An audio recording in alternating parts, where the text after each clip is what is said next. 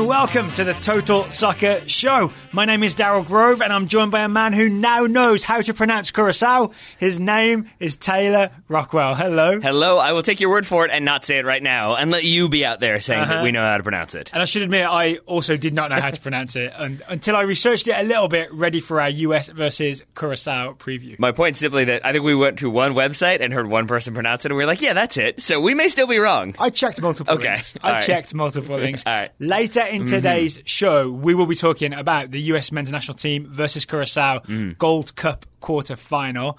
But first, there were two Women's World Cup quarter-finals today. There were. On a Saturday, which means no days off for us. Indeed. I'm assuming we all had Netherlands-Sweden as our World Cup semi-final? Oh, yeah, definitely. That, when I filled my bracket out before the tournament, I had Germany and France going out in the quarterfinals. Obviously. For sure. Yeah, Australia not even making it that far. Yeah, totally. Wow. Yeah, it's a big deal, right, that it's Netherlands-Sweden in the semi. It is indeed, because I believe that means they both go to the Olympics, because European qualifying is weird. Yep. So, yeah, if people don't know, Olympic qualifying for the UEFA nations is whoever gets the farthest in the World Cup. Netherlands, Sweden, and because England are there, but there's Great Britain is what goes to the Olympics. I didn't realise this. There was some agreement between England and the other FAs for England to be the official, we'll try and qualify through the World Cup team for Great Britain. We'll try and qualify through the World Cup team. There's going to be a whole argument next of does it just become the England team, coached by Phil Neville, that just wears the Great Britain jersey and plays at the Olympics? Or do you pull in Kim Little, Jess Fishlock, all those players that you can? Whatever players Northern Ireland have. I couldn't name a Northern Irish I believe he player. said today that he aimed to bring in other players if it was possible. So we shall see how it develops, but we'll see if everybody wants to be part of that or not wants to be part of that. I'll admit, I'm a little excited about that. I am too. Because it's been so long. I mean, 2012 we did it, but I thought it was a one-off, so it's exciting to have it actually happen properly again. And that felt like a one-off. It felt like we're just going to do this. This time around, though, I do wonder, I love that we're talking about England somehow. I do wonder, like, if you've kind of had the success that England have had at this World Cup with the squad they've had, do you then bring in, like, other players who are, like, Kim Little is an amazing midfielder, obviously. Yeah. But then she's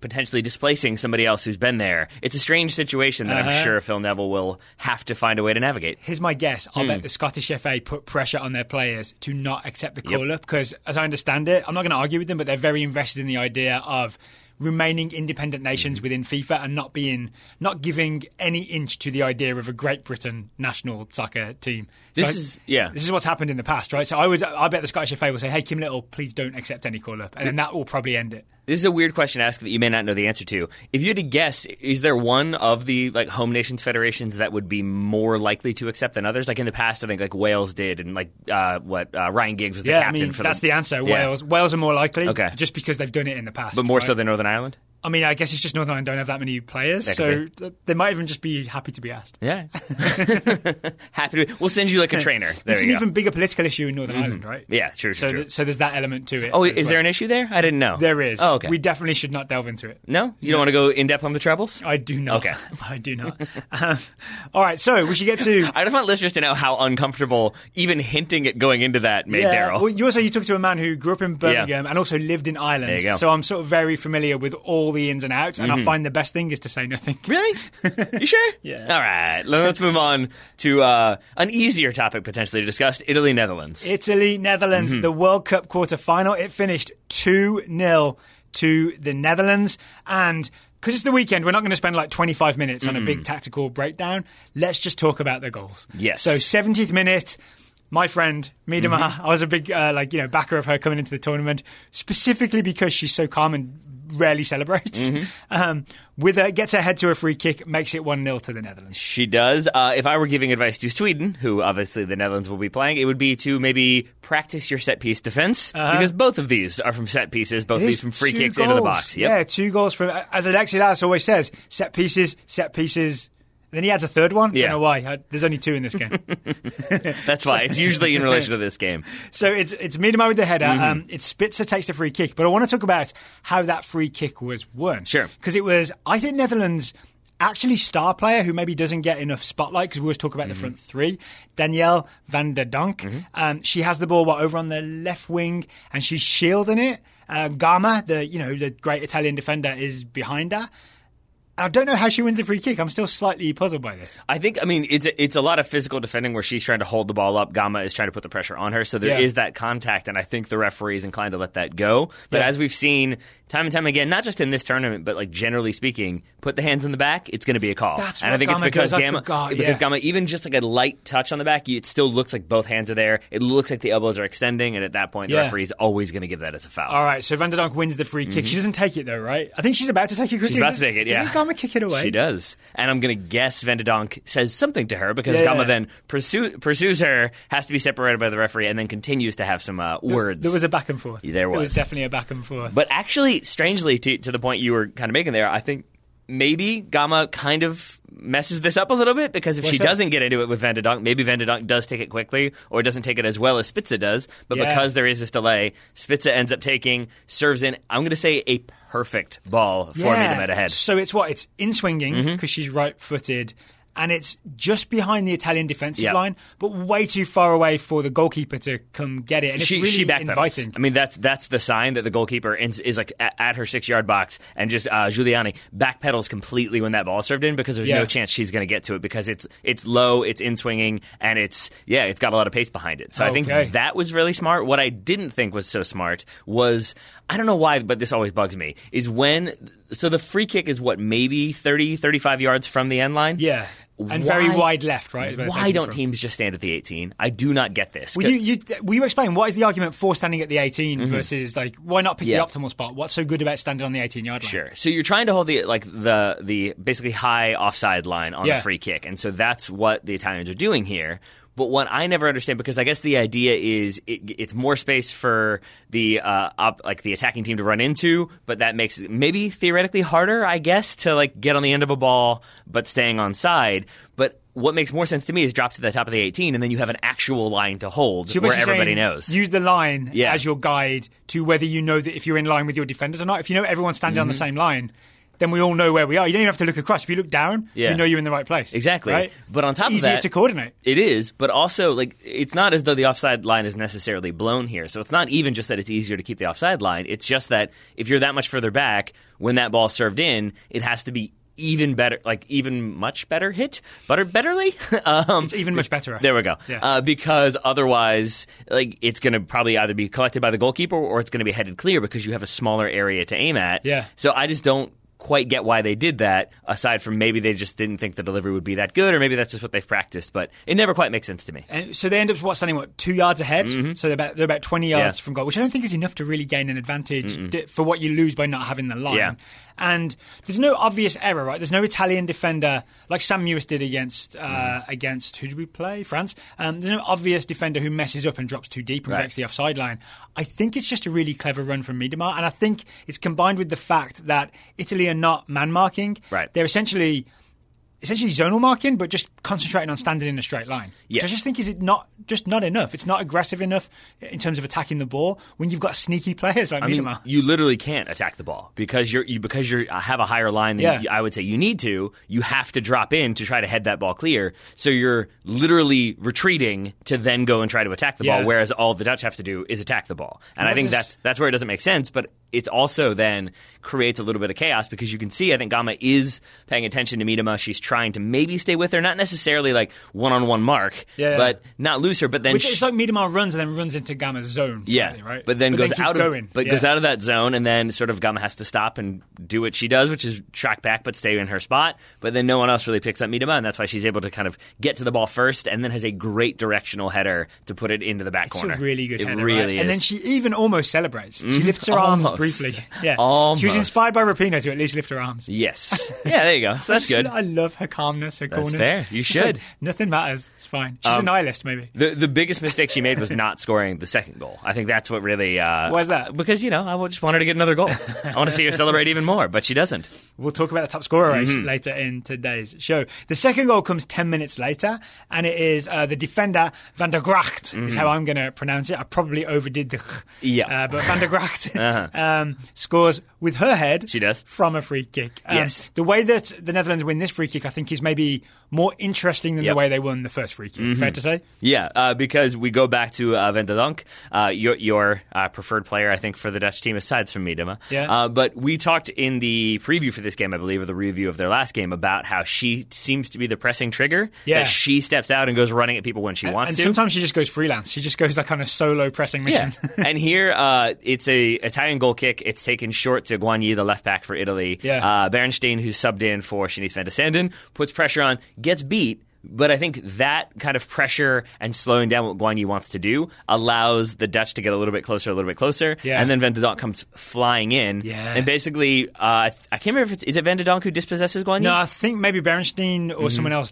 dispossesses Guagny like by just popping the ball loose. Yeah. But Van de Donk is there to pick up the popped ball. Yeah. Yeah. I mean, and The ball wasn't actually popped. It didn't go flat or anything. Yeah, and then it ends up with another foul because then Italy had stepped forward because it's a goal kick. Now suddenly they're in a state of transition. They could be countered upon or are very vulnerable. So you have the foul from, I believe it was Sabatini, who picks up the yellow as well. But it gives the Dutch a free kick in a very dangerous position again. And once again, they take it. They basically drive it to. Is it? It's Spitzer again, right? Yep. She drives it to the far post. Yep. And Van der Gracht, who's pretty tall, I think she's 5'10", is there, and she's matched up with Guagny, who is not so tall. And it's essentially just like Guagny doesn't lose her. No. She's with her the whole time, but Van der Gracht's just bigger and better in the air. Right, so then it's another good header past the Italian keeper. Doesn't he go through her hands slightly, through Giuliani's hands? I think both of them like hit Giuliani's hands, but it's because she's sort of having to slide over and then try to make a play off of two very good headers. Yeah. The second one more powerful, the first one more placement.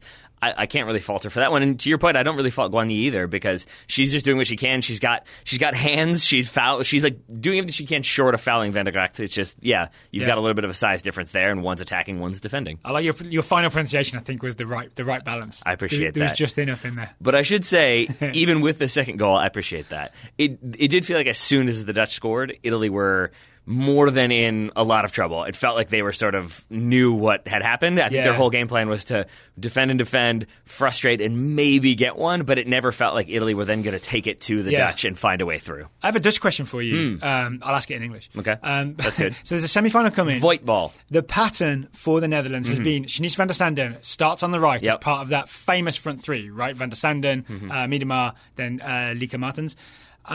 And it really hasn't produced all that much. No. And I think it's become a little predictable in terms of she's just going to try and get to the end line and cut it back. And I think defenders know what's coming. Yeah. Every time the Dutch have won the game, I think, like especially in the recent rounds, it's because Berenstain has come off the bench, replaced her, and maybe done a little bit better. Yeah. It's gotten to the point including where like winning the ball back for this second goal. Indeed. Yeah. Well, she doesn't win the ball; she gets beat. But I take your point. But I think like it has gotten to the point where I see Van de Sanden when they do the hydration breaks near the end. She's always kind of like up and cheered everybody up, and she's definitely a good locker room presence. But it has that feel of like I don't know why I focus on this, but I do wonder if there's that feeling of like I haven't really done that much in terms of like actual contributions. So this is my question I was getting to is if you go into the semi-final now, if you're the Dutch, do you think, maybe we just start Berenstain, or do we think like this pattern of just having Van der Sanden not quite do what she was hoping to do, but then we replace it with Berenstain, that's working, so let's just stick with what works? That would be my guess. Stick with what brung you. But also because even if she's not... Dance with the one what brung you, but switch her out 30 minutes before full time. That's it right there, because... That's not a good prom strategy. The dancing opponent is tired at that point? Yeah, I mean, that's what I would say is like if you're going to have her run and cause problems and push Sweden further and further back and make them pay more attention to a very fast winger who can obviously deliver a good ball, then maybe you wear them out and bring in Berenstain. I just think... I looked at their statistics. Berenstain had a couple better performances statistically, but overall I think hasn't done enough to... It's not like she comes in and scores a goal, gets an assist, creates a bunch of chances. It's roughly the same with Van de Sanden, and I think getting one more assist. I just feel like Berenstain has like a couple more moves. You know what I mean? Yeah. Like she's more likely to do a step over and go the other way than Van der Sanden is. But maybe it's good to wear the left back down and then bring on the moves. Yeah. And there's also the age-old question of like, do her moves look more successful because she's playing against the tired defense because of who was there previously? All right. Should we move on to the day's second quarter final? This is the big surprise, right? Yep. Germany-Sweden. You kind of would expect that Germany, number 3 team in the world, would win this. They took the lead and then lost 2-1 to Sweden. Yes, and it was a Germany team that like you could create a narrative either way. If they had won this game, it would have been the team that hasn't conceded any goals, continued to find a way through, and like we're very German in finding a way to make something happen. Mm-hmm. But it was also a German team that have since the very first game against China failed to impress, and we haven't seen them sort of take a game and completely dominate it from start to finish. And centre backs have looked a little wobbly in every game, including the first game. Yeah. I thought maybe there was a couple of opportunities for China, I believe, in the first game, where German centre-backs made a couple mistakes. Mm-hmm. Yeah. Yes. So, I mean, I think you see that come to fruition here where it felt like Germany were trying a couple different things. They had some rotation. Marchand comes back into this game at halftime, having missed the last few with a broken toe. But like it felt like that aside, you saw Germany doing some questionable things. I think expecting Sweden to be a bit more defensive, a bit more bunkered. Yeah. And they weren't. Well, let's talk about those questionable things here, because I think you talked about the narrative. Vos Tecklenburg made a major decision in her lineup that pays off with the goal and then doesn't pay off later on. All right. So the thing she did is Alexandra Popp, the goal scorer for Germany, does not play up front in this game. She plays defensive midfield, which we know she can do because I've seen her drop in other games towards the end when they're defending a lead, and it's been impressive. But for some reason in this game, Alexandra Popp does not start up front. She starts defensive midfield, and Schüller and Lina Magul, who's more of a midfielder, start up front. Yep. And my only thought is maybe it's because Popp is great in the air. She's got a lot of goals with headers, right?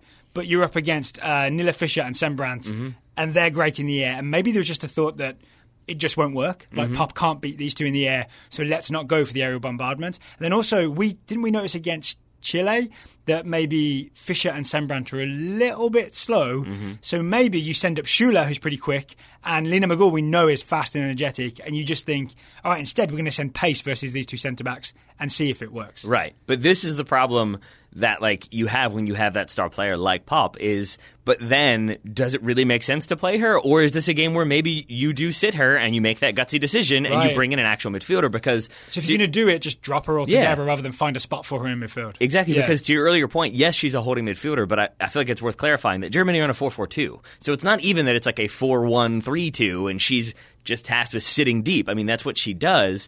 But there's also times when she does kind of step out a little bit, but then there's this big space, and it's not as though it's her natural position. It's not as though it's a thing that they've trained from beginning to end of this tournament. So it felt in moments like they were kind of trying to figure it out on the fly, and there's some other substitutions in there, and there's a winger becoming a fullback, and it felt like too much experimentation with the idea of, but we're Germany, we'll eventually find a way through, and in this game they didn't. And there's actually a Bill Clinton third way, which would have been start Popp on the wing. Yep. Which is where she used to play when Germany had those, I forgot their names now, but really famous strikers that she couldn't displace. She would play on the wing a lot. So maybe do that instead of playing a defensive midfield. Yes. All right. Here's my argument for why it works to begin with. Lina Magul scores the goal. She does. By using her pace to arrive late and surprise the Swedish defenders. I mean, that's almost... Vos Tecklenburg must have been sitting on the bench thinking, I'm a genius. Yeah, I mean, because it's not even like necessarily high pressure from Germany, but it's just a bad giveaway from Eriksson, the Swedish left back. Yeah, it's a horrible giveaway. It is. I would say intercepted by De Bruyne, but it's basically passed straight to her. Yeah. And I think because it is passed right to her, she's able to just take that first touch and put Sweden right back into pressure. And I think that's why you have 4 different Swedes kind of collapse onto Brits. Yeah. All of them focused on like, oh no, we're caught. This isn't good. But because of that, you have massive amounts of space open up, and that's where Magul, thank you, is able to get in there and basically just completely be undetected. Because so the key defender is Nilla Fischer. She's the last one to step out towards De Bruyne as De Bruyne is dribbling at Sweden. Yeah. And what's amazing is when Fischer steps out, there's no threat from Lina Magul. She's so far away, but she sprints so hard, so fast, she's so energetic that she actually exploits the space that Fischer leaves behind, and Fischer didn't even know that she was going to get punished for it. No, she didn't. She didn't. And I mean, and it's also Sembrant, the other center back, has tried to make a play on De Bruyne and has followed her. So then you have both center backs like stepping to De Bruyne, and it really is one of those weird, like the 2 fullbacks stay about 5 yards deeper, both together. The 2 center backs step higher, so there's a lovely pocket of space if you're an attacker, which Magul is. Oh, and quick shout out to Hoot, who dragged Eriksson out wide immediately after she gave the ball away, so prevented Eriksson from making up for her own mistake and cutting it off at the source. Yep. I want to talk about Magul's finish as well. Sure. First touch, she kind of pops it up. Second one, she does like I don't know what you call it, like a scissor kick or a side volley. Yep. It's just really... It's weird, but it's really enjoyable to watch. Yeah. I mean, not a great first touch, definitely not intentional, but is able to finish it, so that's all that matters. Right? Yeah. Make up for it. not long later, 6 minutes later, because Magull scores in the 16th, Jakobsen equalises for Sweden in the 22nd, and it's a nice-looking goal for Sweden, kind of. It's just a long ball out of the back that Jakobsen runs onto. It's an absolute horror show from Germany's defence. It is. And there is a slight extenuating circumstance here of, if you go back and watch this, the way the shadows of the players are on this field, it makes it very clear that this long ball from, I believe, Sembrant, who gets the assist, it is played directly into the sun. So that, or like if you're trying to defend it, it's like the ball. She keeps it really high. She did. If you're trying to defend that, the ball is basically where the sun is. So I think that's why Hegering isn't really able to make as clean of a play as really any play, but she tries to make a play that goes right over her head. What happens? She's not even challenged by what's the Bernstein? Blackstenius, I believe. She's not even challenged by Blackstenius, right? Hegering takes a step back. She's got a free header essentially, and just straight up misses it. So sun in face is the only possible explanation, right? Yes, she can't be missing headers that badly. No, because we went back and it's basically like Sembrant to, I believe, Sager. Sager drops it back to Sembrant, and then it's the long ball, and we froze it there. And Germany are marked up. They have good defensive shape. Right. They seem to, and I think it's a combination here of Hegering thinks she can make a play, and then I genuinely think loses the ball in the sun. And then the left back for Germany, Simon. I don't know which one it is. It's going to be Simon if it's German. Also, because that's what the commentator said, and they've probably got their pronunciation. There we go. Sheet. I literally have no idea what she's doing here. No, so here's what happens. Simon is marking Jakobsen, right? Jakobsen is the right winger for Sweden. Who's calling for the ball, it should be noted. Calling for the ball and is the intended target of Sembrant's ball, right? Simon either that or a Blackstenius flick on, but it's always going to be going to Jakobsen eventually. But she's the right winger, Simon's the left back, they're marked up. It's like everything's like the way it should be in soccer, right? The left back's marking the right winger. Jakobsen starts to make an interior run towards the centre to get on the end of this long ball. But as she starts stepping, Simon just goes to Simon's left. Yeah. She just goes out as if there's another player out towards the touchline that she's worried about. We looked, there's an angle where you can see the entire field. The only person out there is the assistant referee. There's no right back overlap or anything. There's no reason for Simon to be running out in that direction. Normally on this show we always say, why is she doing that? And then we will find the reason, right? We've watched this a billion times. I cannot find the reason why Simon does this. No, I mean, I at first I thought maybe she's going to mark somebody, but to your point, the closest Swedish player on that flank is Glass, the right back, who is playing as a right back. Yeah. Then I thought maybe it's she thinks it's going to be a long ball. They're just going to deal with it routinely, so she's spreading wide to help reestablish possession and give some width. But even then, you haven't reestablished possession, and she also doesn't tell anybody that Jakobsen is making that run across, which is the most unforgivable moment. If you're not going to track them because you're the left back and you want to stay on your side, I get that. But you still would expect her to pass word along that there's a runner going through, especially because they are, as we said, Germany are in good defensive shape, and they're all kind of trying to step up to block off midfield passing options. But it is still then 1v1 defending for Simon and for Hegering. So I think then you need to have some sort of communication to know that everybody's marked, and in this case they don't, and in this case Sweden capitalize. And here's my guess: Hegering will get all the blame. Yep. And I guess Simon will mostly go under the... She ran out of the shot, man. Because she ran out of the shot, but also because people just notice the big misplays more than they notice the failure of marking and bad decision-making, and then you're not in the final shot. This is true. Yeah. It is also true to your earlier point that I think Sweden maybe built this into their game plan, that they had some questions about Germany's two center backs, maybe about their ability in the air, about their ability to maybe step and win balls, because we see Sweden try this a couple of different times. They go for those long, direct balls from their defense to their attack and really put Germany under pressure. And they don't always, outside after this one, it's not like they then kind of deal with it completely for the rest of the game. There are still moments still, right? Yeah, exactly. So I think it was a smart approach from Sweden, which is all the more confusing because, again, as you said, Pop is there to kind of sit back in and win headers. And I think we start to see her sit even deeper, especially in the second half, because there were moments where we were like, where's Pop? Why is she not involved in anything? And she was, I think when they're in possession, that's why they're trying to have a back three and maybe get the fullbacks really high and push on and push on and push on. Interesting choices. Yeah, well, in the 48th minute, to start the second half, there's Sweden's winning goal, right? It's Blackstenius after a cross, after a header. But to me, the key for this, it involves Alexandra Pop. Okay. There's a ball from, it's Eriksson, the left back, who is able to drive forward a little bit. But she finds, from the left back spot, getting towards midfield, she gets behind Germany's midfield to find Aslani in what they call zone 14, right? The attacking midfield zone.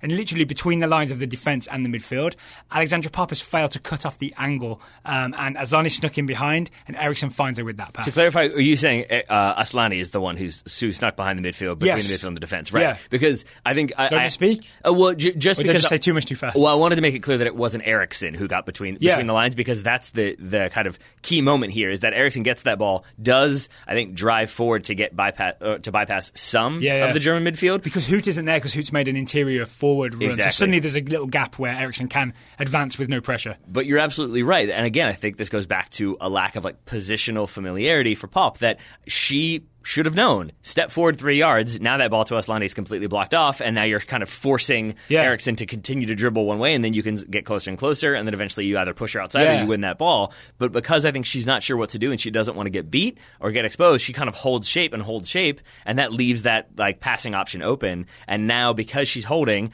the ball goes to Aslani, and Germany are in a lot of trouble. They really are, right?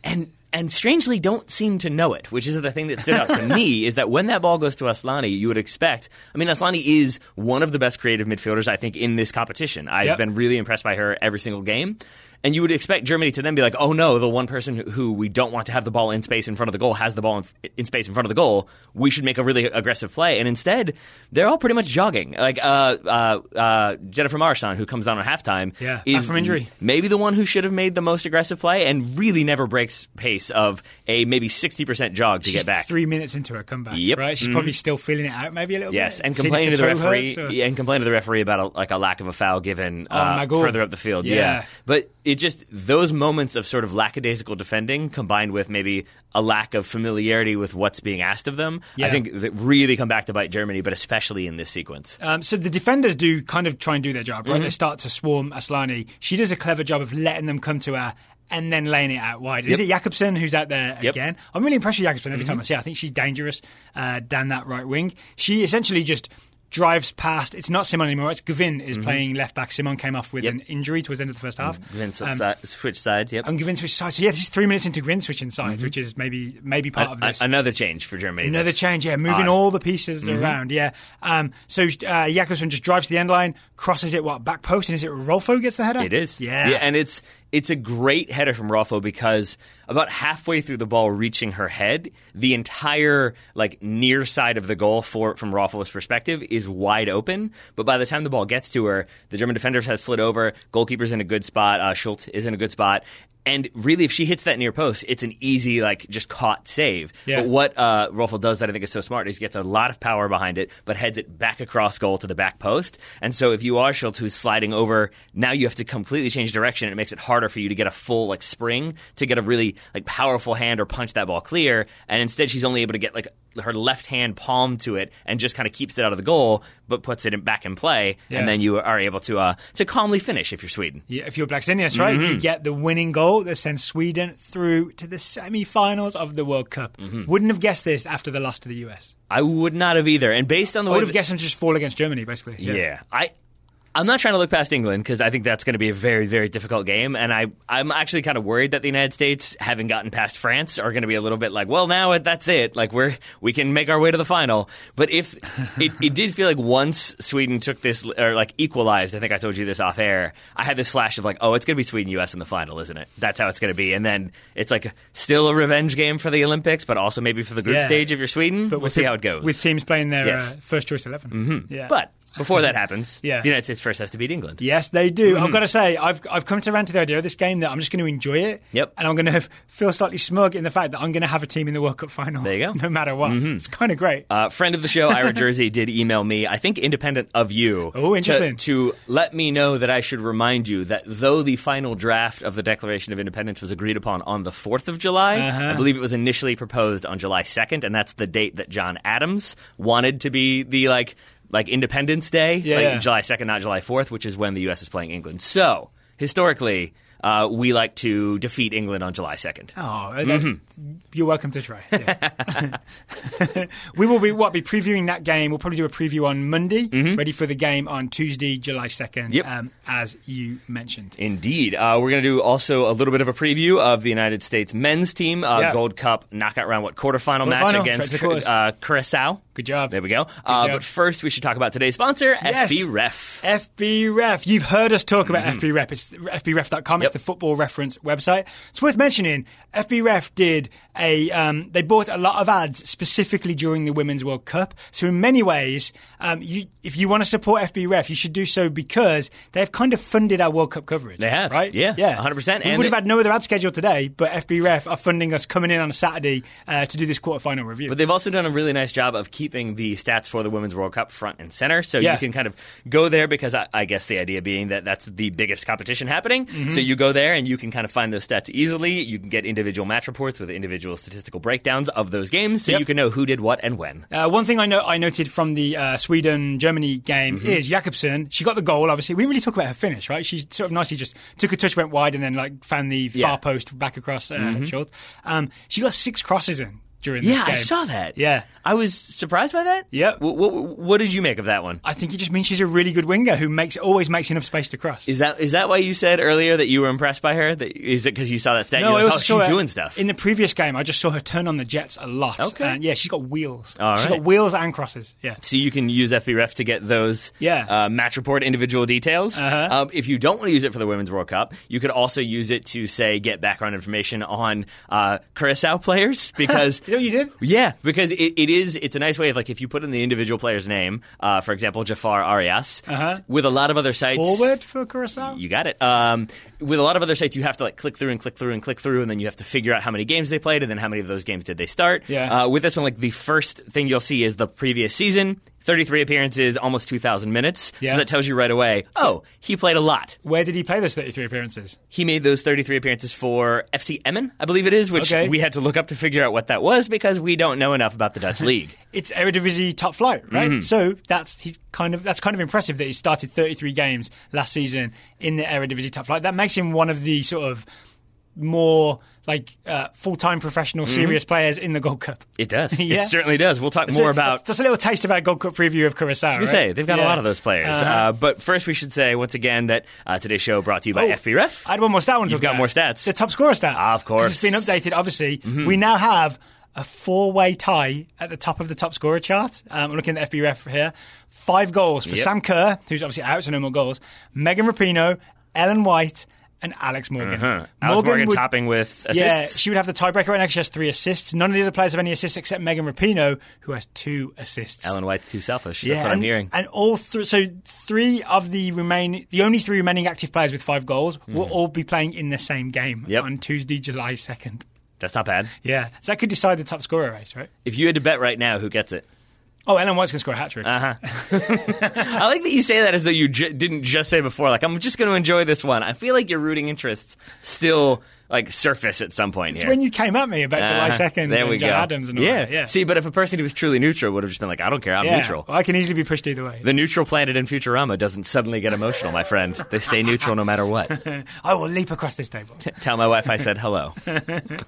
Thank you to FBRef.com sponsoring today's show. The link will be in the show notes. We also recommend signing up for StatHead, the daily newsletter. You get stats straight to your inbox. We certainly do. Thank you to FBRef. Now let's talk Curacao, shall we? Let's talk Curacao. Okay, so the US is playing Curacao Sunday night, Gold Cup quarterfinal. We will, of course, be reviewing that game. We will? Yeah. Do we do that? Is that news to you? All right, that's fine. We'll do that. Here's my big picture Curacao thing. They're better than you think. Yep. You probably don't think... You think of them as minnows because in the past they have been CONCACAF minnows, right? But something changed, right? Let's talk about it. In 2010... they became an independent nation. They're part of the Kingdom of the Netherlands, but they're an independent nation, which means they can try and qualify for the World Cup. So many more countries have kings than I realize have kings, and it still throws me off to this day. So Curacao have made a change recently, but it makes them a more viable nation to play for, football team to play for. If you are a Dutch player with Curacao heritage or citizenship or any links to Curacao, in the past you might have thought, I don't really want to do that. They're not a proper team. They can't even get to the World Cup. Like, what's the point? Suddenly, I think a lot of players can start thinking, oh, okay, I'm not going to make the Dutch national team, but I'm like this mid-table Eredivisie player. I could play for Curaçao if you've got the heritage and the links. Do you know who had that exact idea? Who's that? Roughly half of the Curaçao team. There we go. So suddenly, this is why I would classify Curaçao as sort of the rising middle class of CONCACAF, right? They're never going to be as good as Mexico and the US, but they're not going to be minnows anymore. They're not Guyana anymore. They are going to be sort of, I think, literally a team that now makes the Gold Cup knockout rounds for the very first time. Then he scored their first Gold Cup goal this tournament. They were in the 2017 tournament. I guess they scored no goals. Made the quarterfinals this time. They're a team that I think could threaten to be, we probably don't do the Hex anymore because we're going to change qualifying, but could threaten to be towards the final stages of World Cup qualifying in CONCACAF. So that's my big picture, like, take them seriously, because even though you sort of have never heard of them and don't really think about them, this is a decent CONCACAF team at this point. It's also sort of like misleading because we played a very weak Trinidad team. Worth noting, they finished bottom of the table. Guyana beat them because of goal difference. But not like a Trinidad B team. That was the best they could put out. I know. Right? And then we also played the Panama B team because they made so many changes. But I say all that just to say that if you look at the U.S. in the Gold Cup right now, it's like, oh, they beat Panama, they beat Trinidad, like Curaçao. Who cares about this team? Like they're just some tiny country. Which is true, but it's also the case that they're a tiny country with much more talent than I think any of the other teams we've faced so far. Yes. All right, so maybe a couple of players to spotlight would be Cuco Martina, who has played for, who did he play for in the Premier League? Southampton. And Everton. And is now at Feyenoord in the Eredivisie. He's also their captain. I think he's one of those guys who... He might be their best player because he's a right back normally when he plays. When he plays in the Premier League, he's a right back. I'm assuming for Feyenoord, he's a right back.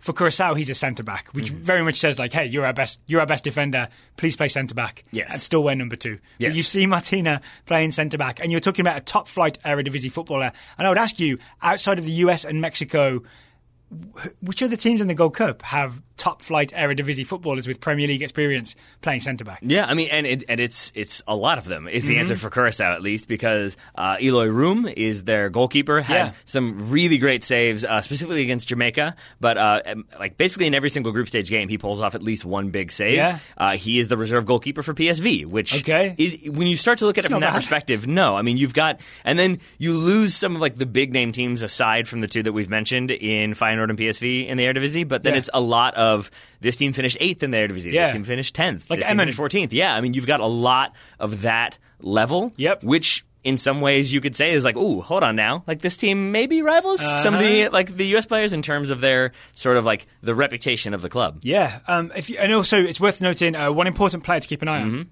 will be number 10, Bacuna. Yeah. Bacuna has played for Aston Villa, I believe, in the Premier League. I think he's currently with Cardiff City, so that means he played the season in the Premier League just gone. Curaçao are going to play either a 4-2-3-1 or a 4-3-3. My guess is 4-2-3-1. Okay, but either way, Bacuna will be the central midfielder that they look to give the ball to each time, right? He's going to be the guy looking to receive the ball and make things happen through their midfield. And then Michael Maria, number 6. Charlotte Independence. Charlotte Independence. Yeah. I'm guessing that's who will sit alongside him and be the sort of like the midfield pairing. But that is the perfect maybe distillation of what this Curaçao team is, right? There are guys from the Premier League, guys from the Eredivisie, and guys from the USL Championship, right? Yes. So it is, and guys from, I don't think they'll start, but guys who play locally in Curaçao, right? So it's a bit of a mix, but there's a lot of high-profile players. Yeah, I can keep it going because I would add Elson Hui. I think it's a whole bunch of Hui. Yeah, he starts. 14 starts, 21 appearances last season for ADO Den Haag again. Top flight Eredivisie, right? I think he did that. Yeah, as a wide, like a winger for them. For Curaçao, I'd expect him to be more of the number 10 in that 4-2-3-1. Okay, so it's just like you've got this combination of like experienced European-based players with young players coming through who I'm assuming are doing well for Charlotte. I don't know. I have not followed them, but I'm guessing that he's doing all right. Who's the striker you mentioned earlier? You mentioned it during the Arias. Arias, yeah. Yeah, I mean, I can't tell you much more aside from that. Like I think because he isn't a front and center striker for FC Emmen, he's more of an assist getter. Had 4 goals last season, but not quite as many as you would expect. I'm going to guess wide forward. For Emmen, yes, but for Curaçao, who will probably be the central striker. Okay, and then I forget who flanks him, but again, it's sort of. not like high-level players, but it's players that should be slightly disconcerting for American fans in the sense that we should not overlook and expect, more to the point, we should not expect Curaçao, I think, to be this defensively bunkered, sort of sitting back and frustrating. So I'd heard that about them, but then we watched some footage and they seemed quite open. My guess is that they'll shift back and forth. They'll either start in a 4-3-3/4-2-3-1. Yeah. That's their attacking shape. And maybe if the US has possession, then that Curaçao will maybe collapse into a sort of 4-5-1 looking thing. Yes. That feel about right? That feels about right. But I don't think they'll be like on the edge of their own box with everybody. It won't be that kind of bunker. I think it'll be more like a mid-block 4-5-1 where the striker is at the halfway line and the midfielders are just behind him. Yeah, that feel about right? It does, and I would double down on that and say it also feels like there will be many opportunities for the United States because we saw, again, in pretty much every single group stage game, there's at least one or two plays for the Curaçao defense where they end up, was it Martina? You spotted turning on and being like, guys, calm down. It's just kicks that don't need to happen, clearances that don't need to happen, two players going for the same ball at the same time and running into each other and the ball springing loose. There will be opportunities for the United States, and I think going back to our Panama review where we kind of went in depth on the way you watch the U.S. and some of the patterns that you like to look for. Oh, yeah. Can I just quickly recommend that? Because I'm really aware. It actually got good downloads, but I'm aware there are people who decided to skip the US-Panama game and review because they were really annoyed about the B-team stuff. If you did that, Taylor and I sort of accidentally had this really big picture conversation about the Berhalter era. And we talked out some disagreements and really tunneled into a lot of really interesting stuff, I think. Yeah. And we ended up sort of enumerating the Berhalter style of play and how to watch it and what to watch for. Starts around the 33rd minute of our USA versus Panama review. I really would recommend go back and listen to that if you decided to skip it. Yes, I think people should, and I think they should because this game, I don't want to be overconfident. There's always a chance the United States loses or doesn't look very good, or Curaçao do end up bunkering and it finishes 1-0. But I also think there's a very good chance the U.S. wins this game 3 or 4-0, and then the kind of common response to that is like, well, yeah, it's Curaçao, of course. You should have beaten them 6-0. And in reality, as we've already talked about, they are a better team, at least on paper, and thus far in the tournament than you would have expected. Premier League and Eredivisie players. But it's a team that can be, I think, pulled out by smart runs and players making feints and decoy runs. And so players opening up space for other players. Yeah. That's the very basis of the Berhalter thing. And so I honestly, I don't know if I'm just hyped by that conversation we had and by looking at it from a different perspective, but I feel like there's a chance that this game becomes like the Greggy Ball, as we've come to call it, like thesis statement of you watch this game and you see just Curaçao pulled out by this run and then another attacker makes another, Josie Altidore makes a run into the channel and one defender follows him and then Weston McKennie makes another run through and that pulls somebody else out and then there's a wide open space and then it looks, if you just watch the quick highlights of they were just wide open. They're ridiculous, but it's because of the kind of runs and the patterns of play the United States have established so far. Yes. If I was Curaçao, I'd be working on not trying to fall for that and I think the way to play against the Berhalter system is to maintain your shape and don't be pulled by runs. Almost like zonal mark the whole field and don't let people distract you and pull you out of position. Yeah. We'll see if that's what Curaçao go with. And let's see what we think the United States is going to go with, which I'm guessing is basically the same team we saw in the first 2 games of the Gold Cup.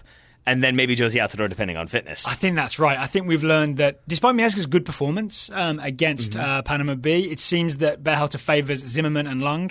And I would argue Zimmerman's passing is at least as good as Miazga's coming out of the back. And Long's pace is maybe better than Miazga's. Maybe Zimmerman's recovery pace is better than Miazga's. So they just seem like the starting pair and the perfect pair. So no qualms about that. That's similar to this, right? So back to Reem at left back, back to Nick Lima as the, I'm going to guess, overlapping right back. So then Bradley, Pulisic, McKennie. I think Mihailovic over Pulisic. I don't think so. Tyler Boyd wide right. I don't really think that. Please don't tweet at me. Paul Arriola wide left. And then centre forward is the question, right? Because in the first 2 games it was Zardes, but Altidore was coming back from fitness. Altidore looked mostly fit against Panama. I think it's all going to depend on how he recovers from that game and how he's feeling and how he's looking maybe the day before. It's going to be a decision of... and don't take it as if Zardes starts, don't think, this means that Berhalter's just tied to Zardes forever and we'll never pick Altidore over Zardes. Right. It's going to be about Altidore's fitness. He's either good to go or he's not. I think, again, our conversation informs this. Our conversation from the last show informs this. But I kind of genuinely don't care who starts. Because really? I would like to see Josie Altidore back because I think he is the best number 9 striking option the U.S. has when he's fit and ready to go. Yeah. So if he's starting, then my assumption is that means he is fit, ready to go, and like well briefed on the system, but if he's not, then he's not. But it also means that Gyasi Zardes has plenty of experience playing this style and this system, and maybe we see a little bit more fluidity as a result. Yeah, the one reason I hope it's Altidore is I feel like he's higher profile, especially in the Netherlands, right? He probably has a great reputation in the Netherlands. Yeah, he scored like 100 goals for Alkmaar in one season. It wasn't really, but it was like 30 or 40, right? No, that was like 112. Pretty sure. It was more than he scored for Hull or Sunderland. We can go look on FBref if we need to. But he had a great season for AZ, right? Yep. So they will be aware of Josie Altidore as a striker they need to watch. Will they be though? And what we, it was a little bit of time ago. What we saw in the highlights was a lot of Cuco Martina would, because he's the best and most high profile defender and he's the captain, would take responsibility for like the opposition's best striker, right, and kind of would follow them out and not trust anyone else to do the job. So what I think is maybe if it's Altidore, that will be an opportunity to pull Martina out of position, because he'll be like, all right, I'm watching this Josmir Volmi Altidore, going to keep an eye on him. That's a chance for Greggy Ball to be implemented by Altidore pulling him out. You think he gives him all three names?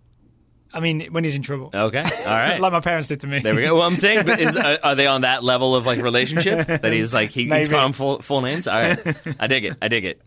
So that game is what time Sunday night? I don't know. I was hoping you would know. I know nothing. That's because you don't have the internet in front of you, and I do. It is 8:00 Eastern. Saturday night. It's at Lincoln Financial Field, Philly. So the Link. That means Green Man will be there. I believe that's how it works, yes. Although he may have been banned from the stadium. I'm not sure.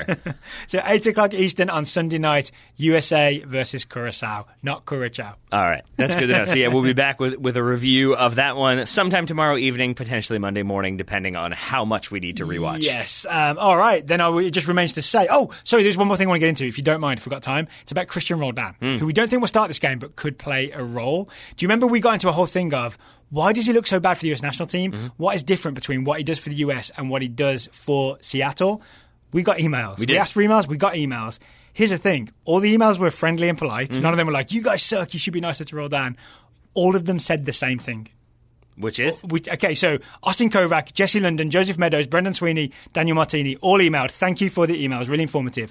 For the Seattle Sounders, Roldan plays in a 4-2-3-1 alongside a number 6, where he's the more mobile number 8 sitting deep. And the big difference is he's receiving the ball not with his back to goal. Right. And the problem is... It's a weird thing to have to phrase, like he was receiving the ball with his front to goal? It's a tough way to explain it. And he's arriving late when attacks happen, because he's not the deepest defensive midfielder. Is it Gustafsson? I've forgotten his name, the Swedish... Gustav Svensson. Svensson is the guy who actually stays defensive midfield, right? And he did a similar thing alongside Alonso. Roldan can join the attack slightly late because he's free to go eventually. So he's arriving late, again, facing goal. Yep. But what he's been asked to do when he's one of these 10s, when he gets forward in the Berhalter system, is essentially you end up getting in some space and you turn around and you're receiving with your back to goal and a defender in your back. And that's where we've seen him lose the ball multiple times, right? I can picture that in my head. Many images of Roldan losing the ball in that situation. So he's essentially being asked to do a thing that he doesn't normally do. And that, I think we've got the Roldan explanation thanks to these great emails we got from Seattle fans. So I did appreciate all those. I agree with everything that was said there. My question then becomes, though, like, where is the line on that, though? Because on the one hand, you're absolutely right that like he's a central midfielder who's used to getting the ball at his feet with the defense in front of him. He can go at them. He can make plays. You're right that when like now you're being asked to like play with like a defender on your back, you've got to turn, you've got to kind of distribute the ball, you've got to find ways to get through that.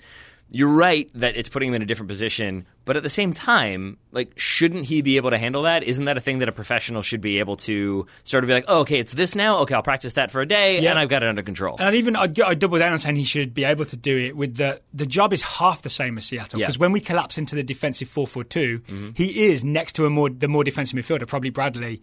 And so he's sort of playing the same-ish role when we're defending. It's only when he gets forward and that back-to-goal thing happens. So the answer is yes. Like, he basically just should be good enough to do it. He should... I don't know if it's a thing you can work on at that stage in his career, because he's already like mid to late 20s, right? It's not like he's some kid like Mihailovic who you can see there's room to grow. So... Michael Jordan would tell you that there's always time to develop. But he was very driven. This is true. So, I don't know. I think... Yes, he should get better at it, but we keep seeing the evidence that he's not. So eventually, maybe we just have to accept that even though he theoretically can do half the job right, this when he goes forward and turns around, it just doesn't work. Yeah, and I'm not even like saying it critically. It's just more of a like my instinct there was to say like, yeah, and that is really difficult. Back to goal, you've got to figure it out differently. And then I paused for a moment and was like, yeah, but I'm not a professional soccer player. Yeah. like a pro should probably be able to figure that out after a couple of games. So we'll see if Christian Roldan gets the opportunity to do so and what he does if he gets that opportunity. I mean, we're one Weston McKennie injury away from him getting that opportunity. Can we like double wrap Weston McKennie's legs and body and everything? Yeah, he should play in bubble wrap. Let's just put him in a full NFL like pad situation. See what he might lose a little bit of pace. That's fine. And a little bit of jumping ability. That's fine too. Yeah. All right, so I will wrap up there. But harder to get around though. I wanted to make sure to share that. I kind of sprung that on you as well, right? But, yeah, whatever. So I will say very sincerely then, thank you for taking the time to talk to me today and listen to my Roldan segue. I think you just wanted to make sure that we get as close as possible to an hour running time. And How am I doing? You weren't happy. We're about at 50 minutes, but you weren't. I've got one more thing that takes about 10 minutes to talk about. Anyway, right back at you, buddy. Listeners, thank you for listening. We'll talk to you after the game. Sunday night.